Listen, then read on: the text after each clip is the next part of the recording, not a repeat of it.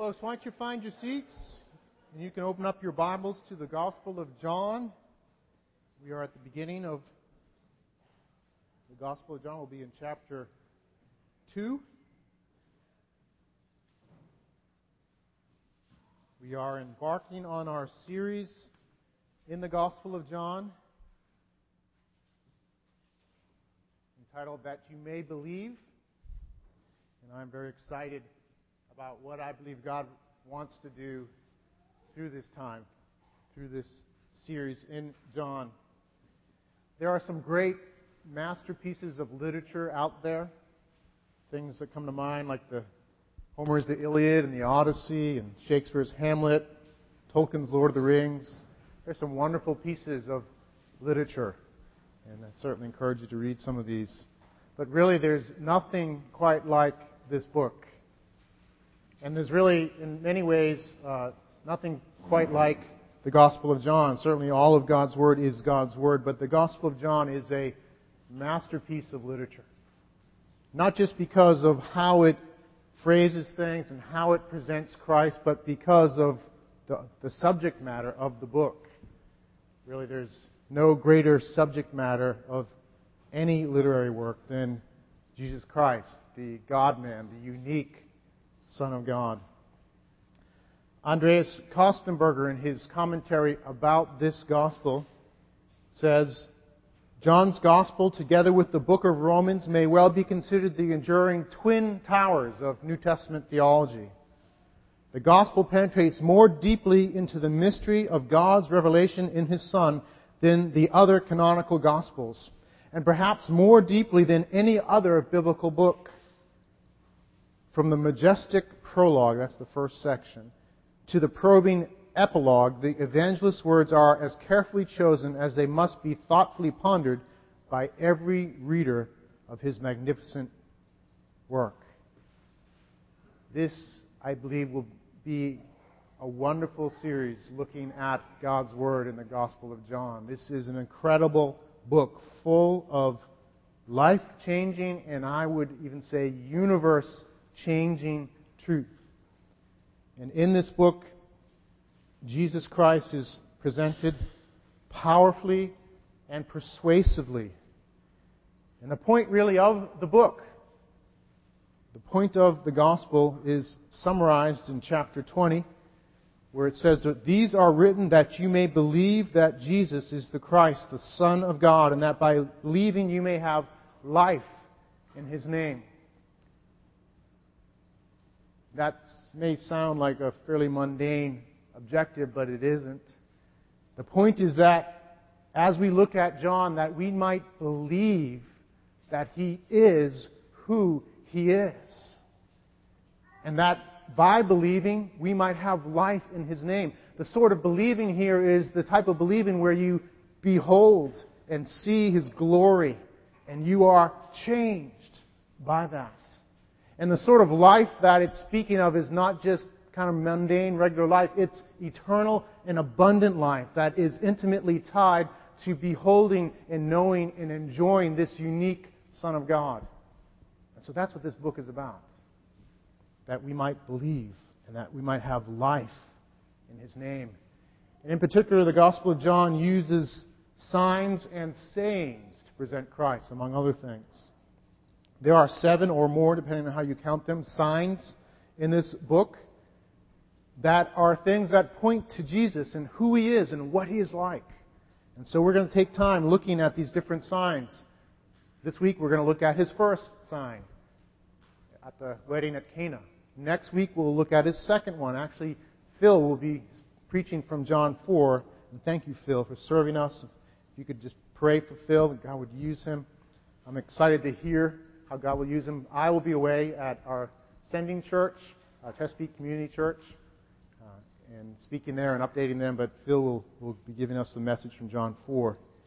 So there's 7 signs, 7 things that He did, 7 miracles that He did to point to Himself. We'll look at that. We'll look at His different sayings. There are 7 or 8, depending on how you count them, sayings of Christ where He says, I am. And He says, I am this or I am that. I am the bread of life. I am the light of the world. I am the I am. I am the gate for the sheep. I am the good shepherd. I am the resurrection and the life. I am the way, the truth, and the life. I am the true vine. So we're going to take time to look at those sayings. And what I'm praying, and what I'm expecting, because this is God's Word, and He's faithful, is that through looking at these signs and sayings, we will see the Savior. I'm not trying to do alliteration, sorry, but that's the point, that we might see the Savior, that we might believe, and by believing, have life in His name.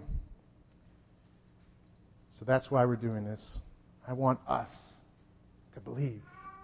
And if you're a believer, you need to believe. You're not done believing. The day you became a Christian wasn't the final day you believed, and you believed enough. Yes, certainly He gave you faith to believe enough to be His, but you need to believe more. You need to believe continually. You need, and I need, to grow in our believing and understanding and beholding. So this is a book for non-believers to see Christ, and it's a book for believers to see Christ, with the same objective, that we might have life. Real life. And the life that He gives us is way more than we know it to be. It's way more than we expect it to be. So as we come to this book, let us not think, I got life. I already know Christ. No, you do. Maybe you do know life in part and you know Christ, but life, true life that He brings is way better than what you know. And He wants to bring this sort of life to us and to fill us with this sort of life, that we might know Him, worship Him, and make Him known. Our ability to make Him known is tied in to experiencing this life ourselves. So I think God has a lot in store for that, and I believe He would even use this morning. So let's pray as we go to God's Word. Lord, we just thank You so much for life from You. Thank You, Lord, the difference it makes when You breathe on us and we see and behold and experience You.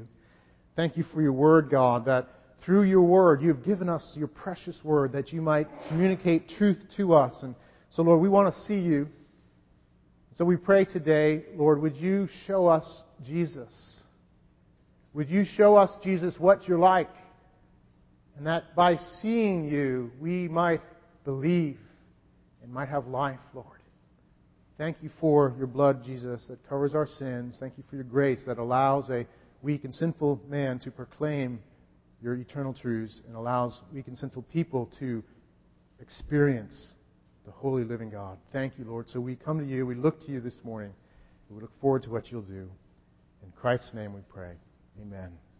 Amen. Chapter 2, verses 1 through 12, the wedding at Cana. On the third day there was a wedding at Cana in Galilee, and the mother of Jesus was there. Jesus also was invited to the wedding with His disciples. When the wine ran out, the mother of Jesus said to Him, "They have no wine." And Jesus said to her, "Woman, what does this have to do with me? My hour has not yet come." His mother said to the servants, "Do whatever He tells you." Now there were 6 stone water jars there for the Jewish rites of purification, each holding 20 or 30 gallons. Jesus said to the servants, "Fill the jars with water."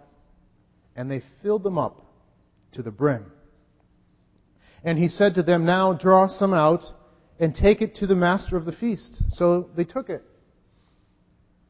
When the master of the feast tasted the water, now become wine, and did not know where it came from, though the servants who had drawn the water knew, the master of the feast called the bridegroom and said to him, "Everyone serves the good wine first, and when people have drunk freely, then the poor wine.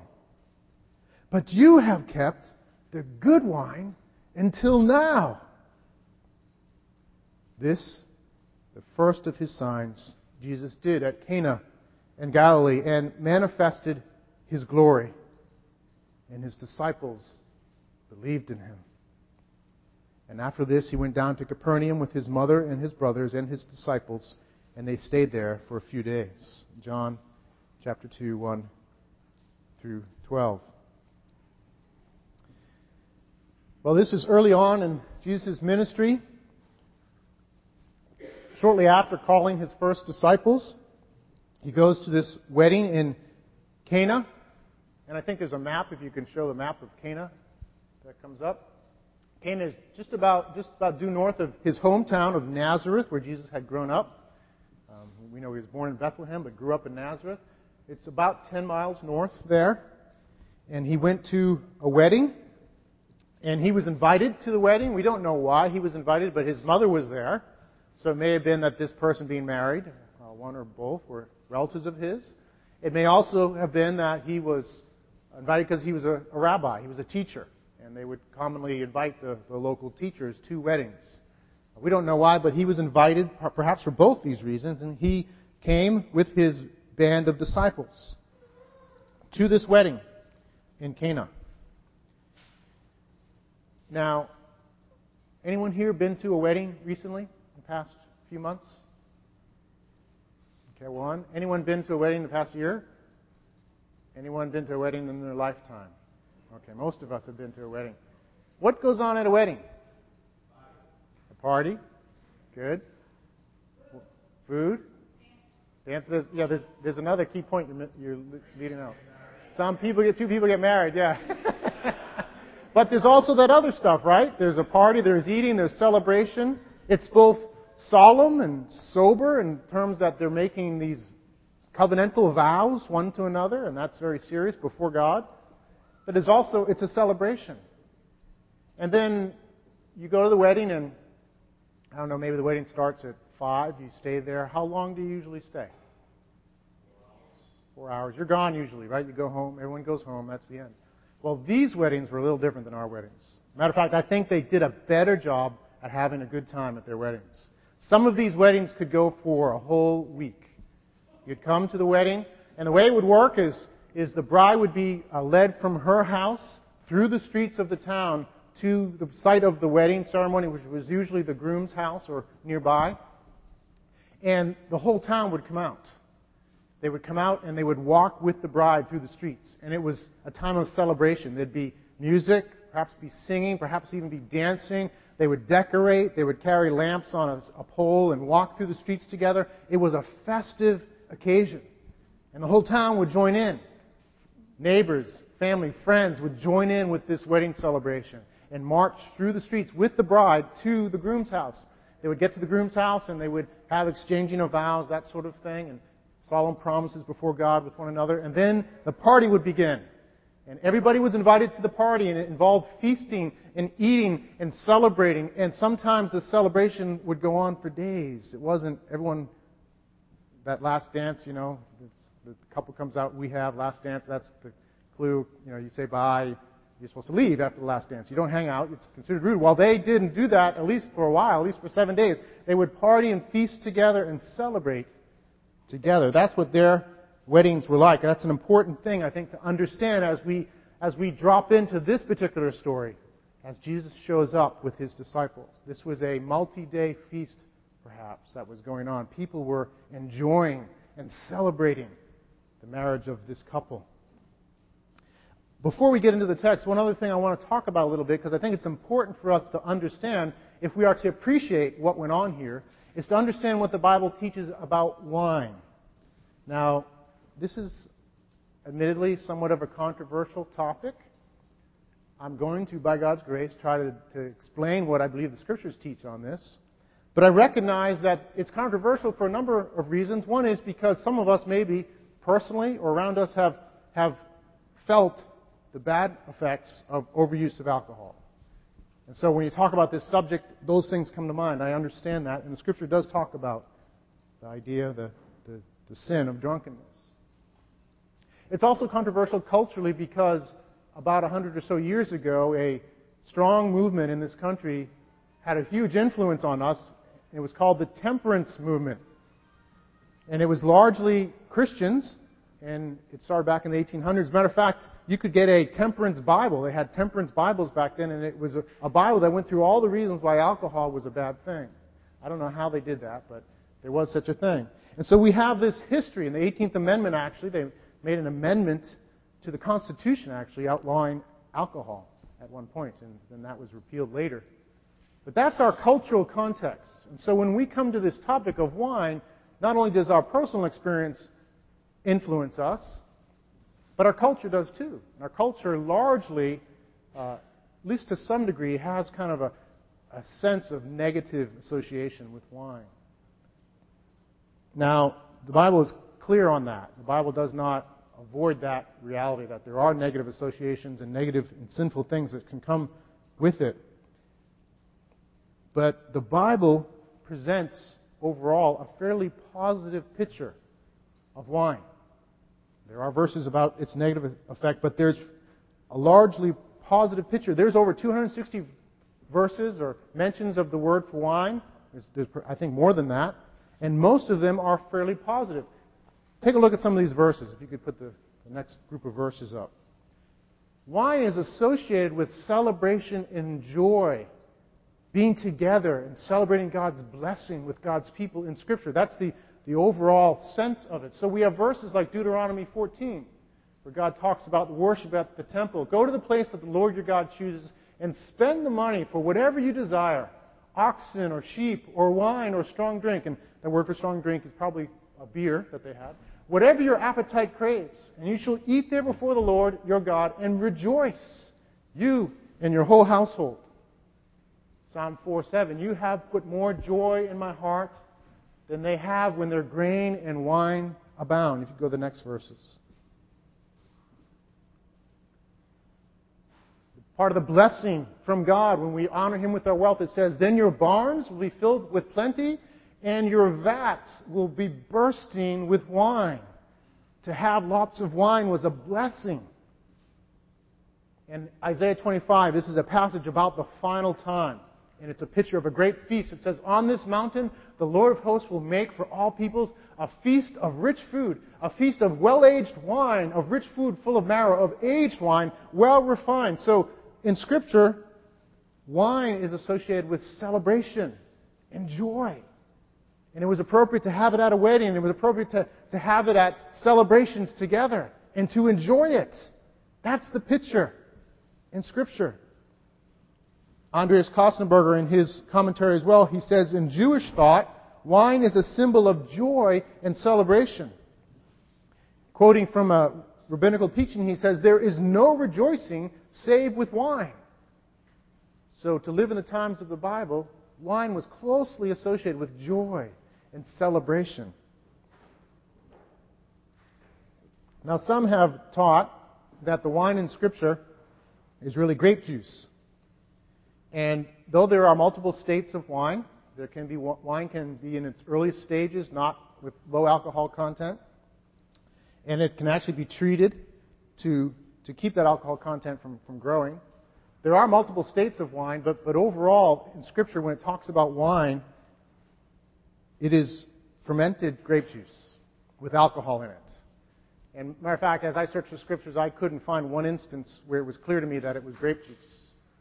If they wanted to avoid the alcohol content in wine, what they commonly did was they diluted the wine. They didn't make grape juice. They just took the wine and added water to it and diluted it. So that's how they made it their regular drink.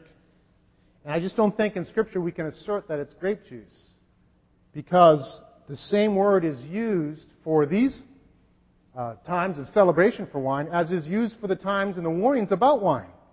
The Scripture does say that the overuse of alcohol leads to drunkenness and sin. And so, in those cases, if the word for wine is something that's used to make you drunk and therefore lead to sin, the same word must be for the celebrations, the same meaning, and so they both have alcohol content. The difference is how you use it, not what's in the grape juice. So in all cases, it's wine, alcoholic wine, and not grape juice. That thinking, I think, came up because people needed a way to understand how God could say that wine was for celebration when we know that people who drink too much wine do sinful things. So is somehow God supplying the drugs for people to do bad things? That was the thinking. So we must have a way to understand this. So that's, I believe, where the grape juice idea came up. It's really not in Scripture. So wine overall has alcoholic content. But the Scripture also warns us about the dangers of overuse of wine throughout the pages of Scripture. Proverbs 20, wine is a mocker, a strong drink a brawler, and whoever is led astray by it is not wise. Galatians, one of the fruits of the sinful nature of the flesh is drunkenness. One of the evil fruits is drunkenness. Ephesians 5:18 says clearly, do not get drunk with wine, for that is debauchery, but be filled with the Spirit. Romans 13 as well. There's a number of verses that warn us to stay away. Let us walk properly as in the daytime, not in orgies and drunkenness, not in sexual immorality and sensuality, not in quarreling and jealousy. We're not to get drunk. That's clear in Scripture. And so we must understand the word for wine is alcoholic drink, because you can abuse it and you can use it correctly. So this is all kind of a preamble to looking at this particular text, but I think it's important for us to understand the picture of wine. And so in John 2, the association with wine is about joy and celebration. Let me just do a little tangent on how do we as Christians rightly handle alcoholic drinks. Scripture, by and large, has a positive view of wine when used properly. And so I think we need to recognize that wine and alcoholic drinks have a place in hospitality and celebration. That's the scriptural example. But also we need to recognize that wine and alcoholic drinks can be abused. So somehow there's a line at one point where you go from appropriate celebration and enjoyment to abuse. And I think that's what the issue comes down to. And I would just say, rule of thumb, I think a drink or two in celebrating is fine. For me, at least, more than that will take me over that line. And so for you, you need to think through that, what it looks like. Now, for some of us, I recognize that because of maybe our past and our own temptations here, the best thing is to avoid it entirely. And that's good, and that's fine. If that's to the Lord, then that is good. I don't mean to discourage you. For some of you, that is worship, for you not to touch it. But for many of us, we need to be able to discern the difference biblically between right use and wrong use. Does that make sense? Good. I hope that serves you. And I hesitate to talk about a controversial topic, but I want you to understand what's going on in John 2, so you can appreciate and benefit from this sign that Jesus gave us. So let's continue. Let's dive into the text and the story.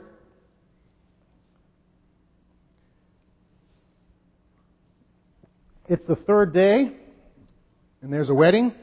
It might have been a Tuesday, meaning by third day, or 3 days after his time with his disciples. We're not sure, but he's at a wedding, and something tragic happens at this wedding. Again, celebration, hospitality, wine, enjoying time with one another. Having wine was really important at a wedding. And something happens. The wine runs out. Now, in a lot of ways, because of the association of wine with hospitality and celebration, for the wine to run out was the same thing as basically to turn the lights out at the party. You ever done that? You ever been at a party, maybe at your own house, and it's getting kind of late, and maybe you don't turn the lights up, but maybe you say, hey guys, you can turn the lights out when you leave, I'm going to bed. And that usually puts a damper on the party. Right? That's what running out of wine, in a sense, was like turning the lights out. Guys, we're done. See you later. It was really a problem. A tragic thing for, in the middle of your wedding feast, to run out of wine. And we don't know, Mary was aware of this. Mary might have been part of the crew that was helping to run the wedding. We're not sure. But she comes up to Jesus and says, there's no more wine. I don't think she just said it like, there's no more wine. I think, there's no more wine. There's a problem here, Jesus. We're out of wine. It's a wedding. This is your cousin Jeremiah's wedding, and we're out of wine. Now, why would she do that? Why would she go to Jesus? Do you think maybe Jesus had a connection with a local wine merchant? He went to school with a local wine merchant, and he could get a good deal on wine? Do you think Mary was just venting? She's just upset. She just wanted to vent about how she felt? No, I think Mary understood to some degree who Jesus was. Now, if you read out in other parts of the Scripture, it doesn't look like until later she really grasped it. It seems that earlier on she hadn't really put the pieces together yet. She had a lot of things go on, but she didn't fully understand. Like many Jews, they did not understand. They would have seen him as a prophet, perhaps a powerful prophet, but not the Messiah, the Son of God. And so I think she came to him because she knew he was a prophet of sorts. I don't know. I don't know how she would know that. Jesus really didn't embark on his ministry till later in life, but maybe just raising a son up who never sinned was a clue. Maybe just in conversations, Jesus would just kind of tell her what she was already thinking. I mean, I'm sure there was an appropriate way to do that with your mother, but, so she knew that he was a prophet of sorts. So she went to him, and she said, "There's no wine." Look at his reaction. What does he say?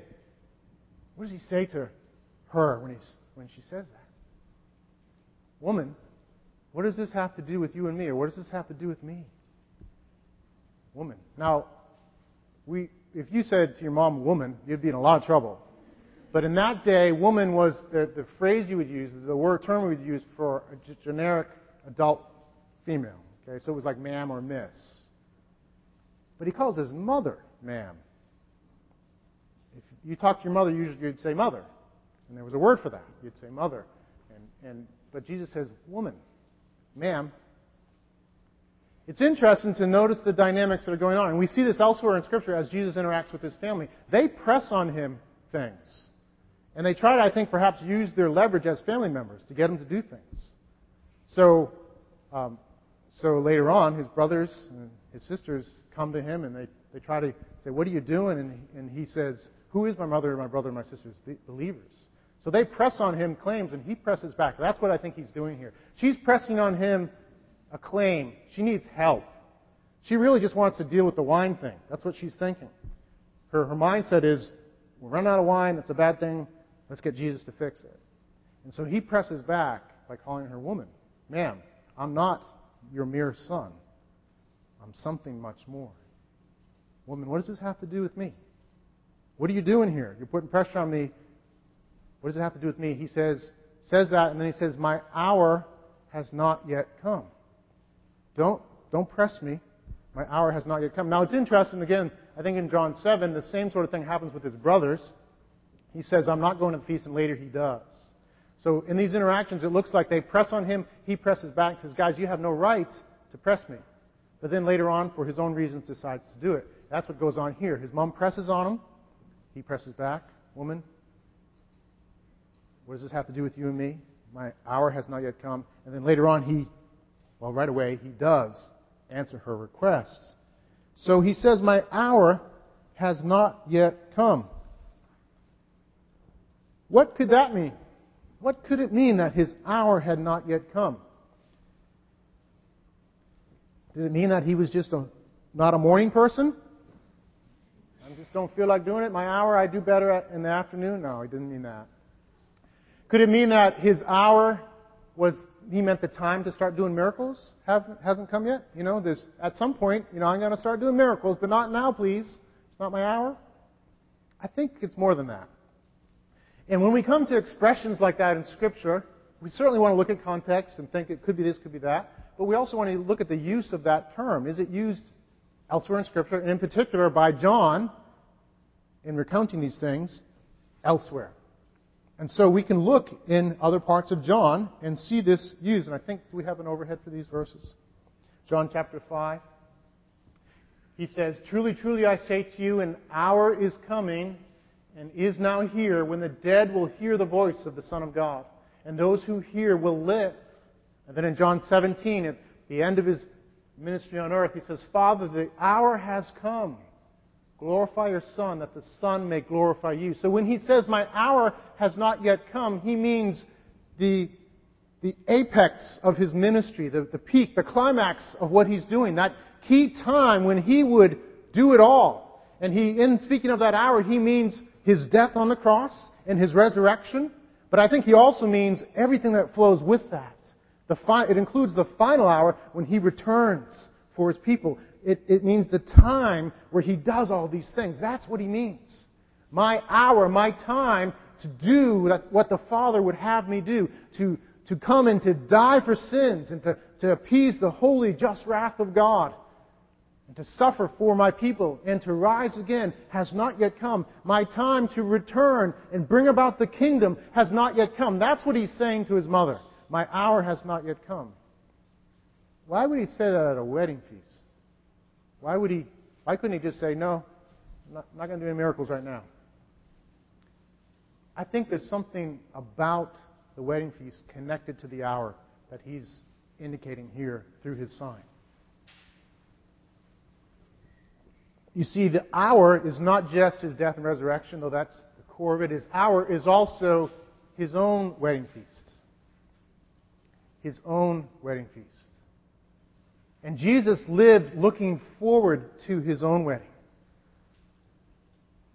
The own time when he would be the groom and his bride would be brought to him, ready for him, dressed in righteousness, prepared for him.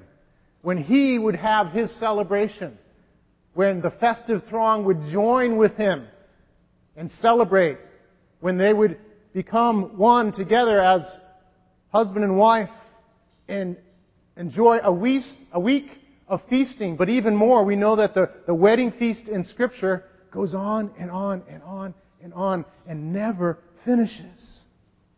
So every marriage here on earth, including this one in Cana, is a picture of the ultimate marriage. And every wedding celebration that we go to is a picture of the final wedding celebration. When because of what Christ has done, this is the amazing thing, that Christ has purchased His bride. The price that He paid to purchase His bride was not just a mere, $1,000 or whatever. It was His very blood shed on the cross and His righteous life given for His bride. And He has purchased His dear bride. He loves His bride.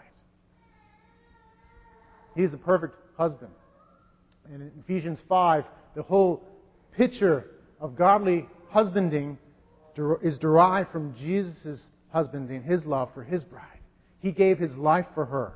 He loves His bride more than Himself and gave Himself for that bride. And He's looking forward to being with that bride and enjoying that forever. So the final hour, I think, points to the wedding feast. His time had not yet come. Why do you want me to make wine now? It's not my time yet. It's not my wedding feast yet. But He does make the wine. And look at what He does when He makes the wine. What does He do? Mary says, whatever He does, whatever He tells you to do, do it. And it says there were 6 stone water jars. There were 6 jars there. And they were these giant wash basin jars. They probably had a wide brim, a lid at the top, whatever that's called. Rim, that's the word. A wide rim at the top. And it was 20 or 30 gallons, and there would be water in there, and it was used for washing your hands, washing plates, cups, things like that. So Jesus goes over to these to the servant, says, fill these jars with water. So they're 20, 30 gallon jars, big stone jars. He says, fill them up. And the servants fill them up, and they fill them up halfway. No. They fill them up 3/4 of the way. No. They fill them up to the brim. All the way up. They fill them up as high as they could be. He fills these stone jars, these earthen vessels, with water to the brim. And He says, now take some and bring it to the master of the feast. The master of the feast was basically the MC, the master of ceremonies, in charge of probably all the servants, probably in charge of the whole thing. He was like, what's that movie with Franz? Franz, but even better, that guy in charge of the wedding. What is that movie? Father of the Bride, yeah. He's like a super Franz. Yeah. Frank. Yes, Frank. You're right. It is Frank. So he's the master of ceremonies. He's the master of the feast. He's in charge of everything. And so he says, Jesus tells them to draw some out and take it to the master of the feast. Can you imagine being the servant at that point? It must have been quite an experience. First off, you probably knew Jesus was someone special. And then He asked you to fill these wash basins. They're wash basins, guys. They're like, we don't use things like that, but it'd be like filling your kitchen sink with water. Or filling a trash can, 50-gallon trash can with water, okay? So they're thinking probably, what is He doing? This is interesting. And then He says, now draw some out. And I don't know, we don't know. what went on for the servants, whether they were like watching the thing and they saw when it turned to wine, or we don't know what went on, but we know that they brought it to the master of the feast, and it was now wine. They knew, he didn't. And then the master of the feast samples the wine. He samples the wine. And this is good stuff. It's really good wine. And probably among all the weddings this guy has done, this is probably the best wine he's ever had. He is so impressed. Now, he could have just said nothing, right? Oh, great, we got wine now. Just start serving it. But he's so impressed, what does he do? He goes to the bridegroom. And he probably did it in front of everybody. Because he was so impressed. The bridegroom was the guy that supplied the wine.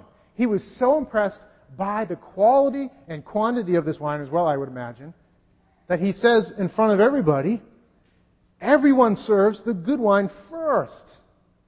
And when people have drunk freely, in other words, they've had a little bit of wine and their discernment maybe isn't as good as it was for drinking wine, when they've drunk freely, then the poor wine.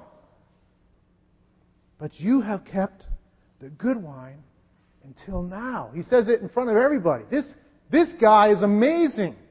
Usually people do it this way. He's saved the best wine for now. Now, I'm sure the groom was like, what? I guess so. Yeah, I got the best wine.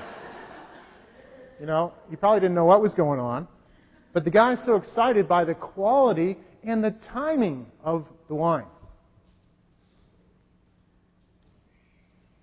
And then in verse 11, it says, this, the first of his signs, Jesus did at Cana in Galilee and manifested his glory.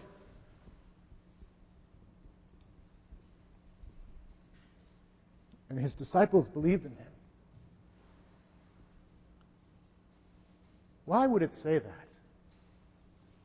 What is going on? Why is it that changing water to wine is the first of his signs?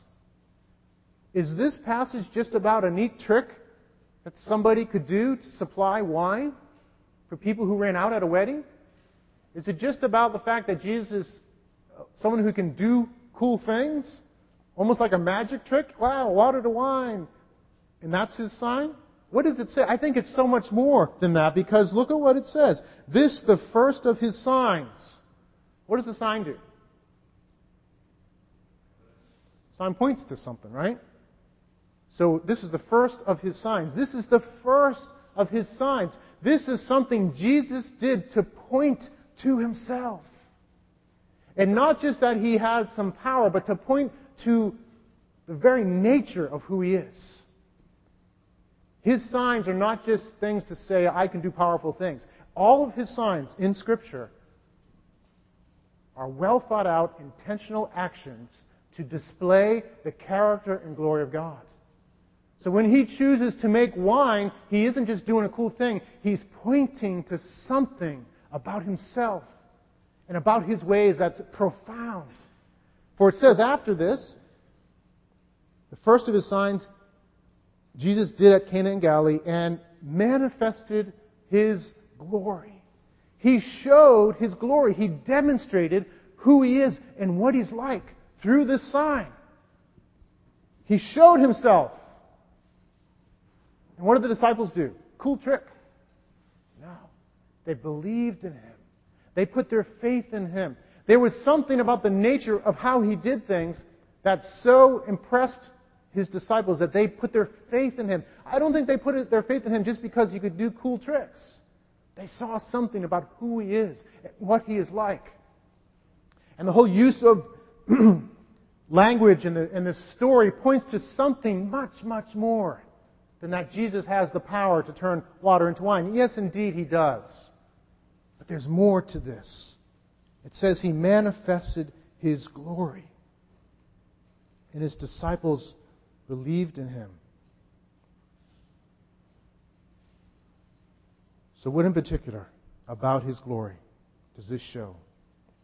Well, I've hinted at it already. I think one of the things is that it points to his wedding feast. He manifested his glory by demonstrating what his wedding feast would be like because of who he is. He has given His all for His bride. He's given His life. He's bled on the cross and died to take away our sins so that He could welcome His bride into His presence forever. And this wedding feast that He is going to have is not just some small party. It says that the master of the ceremony says, you've saved the best wine for the last. Well, usually it's the good wines first and then the cheap wine, but you brought the best wine last. What is going to be last? The wedding feast. And that is where the best wine is going to be served and enjoyed. Last at that wedding feast. And how much wine did He provide? Lots of wine. And how much did He fill the vessels up? To the brim. And it was the best. And so His disciples, in watching Him do this, saw something about Him, that this one is an amazing prophet. This one is incredible. This one brings grace abundant and joy abundant and celebration abundantly. He's showing what it is to be invited to His wedding feast. It's not just some boring wedding where you fall asleep. And He says something about knowing Him and relating to Him, that to know Him and to relate with Him is to celebrate. And to walk with Him and to be part of that wedding feast is to know joy. And not just to know it a little bit, but to know it a lot, in abundance. And a question for us is, do we perceive of Christianity and do we perceive of Christ as somehow some somber, boring, lifeless thing? Or do we understand what it's really about? What it teaches us in this passage, that when the Savior comes to our lives, He brings joy overflowing. And there's lots in Scripture about this. Peter talks about joy unspeakable. It's joy beyond what you would know. That the joy of the wedding feast is going to outshine anything we ever experienced here on earth. The wine that He gives is way better than earthly wine. Really, earthly wine, the experience of earthly wine, is only a picture of the heavenly wine and the joy that we are to have in Him and we will have in Him. He comes to give us joy and to be part of this wedding feast, to know joy beyond measure. And it's interesting, He fills stone jars with water to the brim. And it makes me think of the fact that we are earthen vessels, 2 Corinthians 4:7. But we have this treasure in jars of clay to show that the surpassing power belongs to God and not to us. Those stone water jars, in a lot of ways, are us, individually and corporately, as God's people. We are earthen vessels. And He comes as the groom and fills us up to the brim and fills us with the best wine. He fills us with joy and celebration. To know Christ is to know joy and celebration. Is that your picture of Christ? Is that your picture of Christianity? That's John 2's picture of Christ and Christianity. So He showed His glory. He demonstrated His glory by showing what He's like. And it's not just for the final wedding feast, though that will be great. There'll be no limiting our joy. Sin will be done away with, but it's also for now. We are to experience joy now. Ephesians 5:18. Paul says, "Do not get drunk on wine, which leads to debauchery, but be filled with the Spirit." Do not get drunk on wine, which leads to debauchery, but be filled with the Spirit. God wants us now to be filled with the Spirit as the right and better alternative to wine. Don't choose to get drunk on wine. Instead, be intoxicated by the living God dwelling in you and giving you joy. One of the fruits of the Spirit is joy, love and joy and peace and patience. To know God is to experience these things. That's what He's teaching us in John 2. That's what the Scriptures teach us.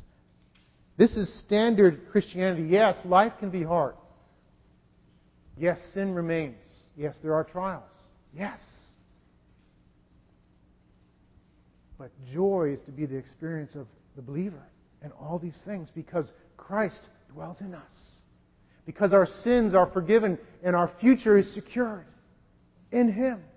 Because He lives in us and He is a God of joy and love and power. And so, even in the ups and downs of life, the Christian's life is to be one of joy. And it only gets better for the believer. It only gets better. Let me read to you an account of somebody as they were filled to the brim. And there are seasons of high joy and celebration. There might be times when your joy isn't as expressive. But to be a believer is to experience life like this. If you could put up Sarah Edwards' testimony. She's just recounting for her this experience. It says, the word of one of Mr. Watt's hosannas powerfully affected me. And in the course of the conversation, I uttered them as the real language of my heart with great earnestness and emotion. Hosanna to King David's Son, who reigns on a superior throne. And while I was uttering the words, my mind was so deeply impressed with the love of Christ and a sense of His immediate presence that I could with difficulty refrain from rising from my seat and leaping for joy. I think she should have just done it. I don't think she should have refrained. But anyhow, I continued to enjoy this intense and lively and refreshing sense of divine things, accompanied with strong emotions for nearly an hour, after which I experienced a delightful calm and peace and rest in God until I retired for the night. And during the night, both waking and sleeping, I had joyful views of divine things and a complacent rest of soul in God. This woman was intoxicated with the Spirit of God, with the wine of the kingdom, as God filled her and gave her an awareness in His power of what it is to be forgiven and what it is to know Him and what it is to live for Him and enjoy Him.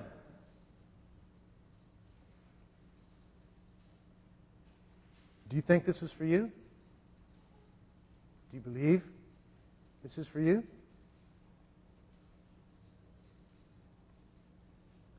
Jesus did this miracle at Cana to point to Himself and to point to what He's like and to point to what life in Him is like. We know John says in chapter 20, these are written so that you may believe that Jesus is the Christ, the Son of God, and that by believing you may have life in His name. This is for us. Life as a Christian is to be full of joy and celebration in the Savior. If the band could come up, we're going to close in song. And I just want to encourage you to consider before God whether you believe this. Because I think He wants you to believe it, and He wants you to experience this sort of life. Now, I can't guarantee that you'll have an experience just like Sarah Edwards, but to be a believer is to experience this wine of the kingdom in abundance. To experience this joy and celebration that He's purchased. It's to be welcome to that wedding feast. So, we're going to sing and we're going to celebrate with a closing song. And I encourage you just to go before the Lord. Maybe you are aware that I am experiencing right now this joy. So come and sing and celebrate. Maybe you're aware, you know what, it's been tough. I've struggled. That can happen because of weakness, because of sin, whatever. Ups and downs. We want to pray for you. We want to pray for one another in these times. So we'll close in song, and then we'll be up. Some folks will be up here. If you'd like prayer, we would love to pray for you that you would enjoy the joy and celebration that Christ has brought.